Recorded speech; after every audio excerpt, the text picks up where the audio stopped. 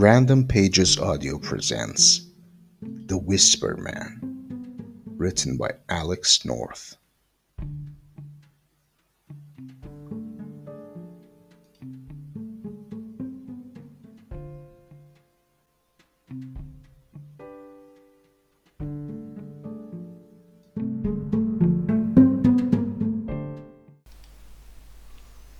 I've been looking for you for so long. Pete got out of the car and made his way into the hospital, then took the elevator down to the basement where the city's pathology unit was based. One wall of the elevator was mirrored, though, and he looked fine, calm even. The pieces within might be broken, but from the outside it was like a carefully wrapped present that would only rattle if you shook it.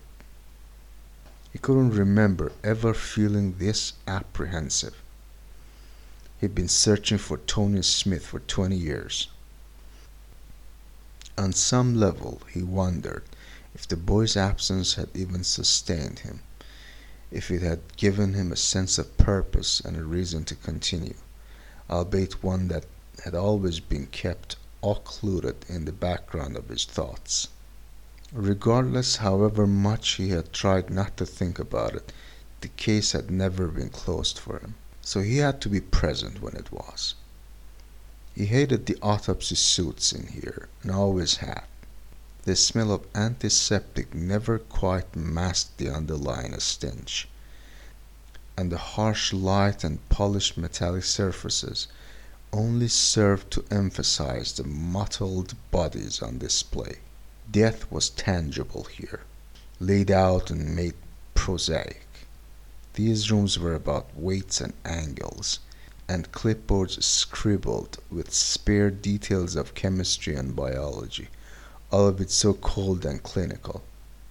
Every time he visited, he realized that the most important parts of a human life, the emotions, the character, the experiences, were conspicuous by their absence. The pathologist, Chris Dale, walked Pete over to a gurney at the far side of the suite. As he followed the man, Pete felt light and faint, and had to fight the urge to turn around. "Here's our boy," Dale spoke quietly. He was famed throughout the department for his brusque and dismissive manner when it came to dealing with the police, saving his respect for those he always referred to as his patients. "Our boy."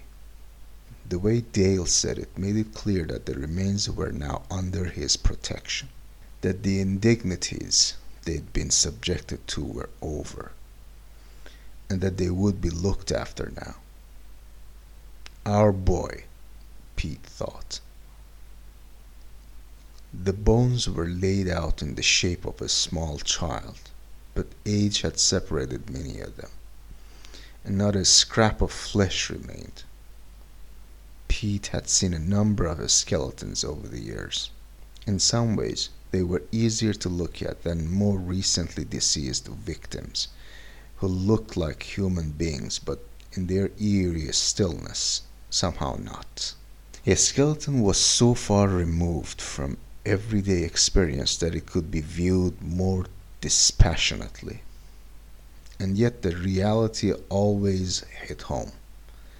The fact that people die, and after a short amount of time, only objects remain, the bones little more than a scattering of possessions abandoned where they fall. "We've yet to do a full post-mortem," Dale said. "That's scheduled for later.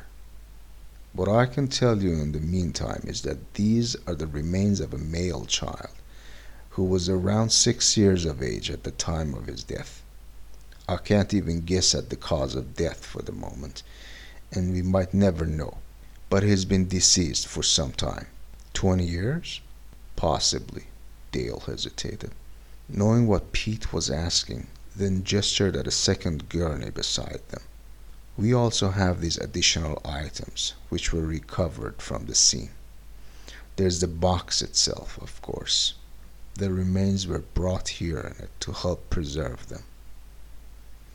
The clothes were underneath the bones. Pete took a step closer. The clothes were old and matted with cobwebs, but Dale and his team had extracted them carefully, and they rested now in the same intact, neatly folded pile they had been stored in. He didn't need to move them to see what they were. Blue jogging pants, little black polo shirts,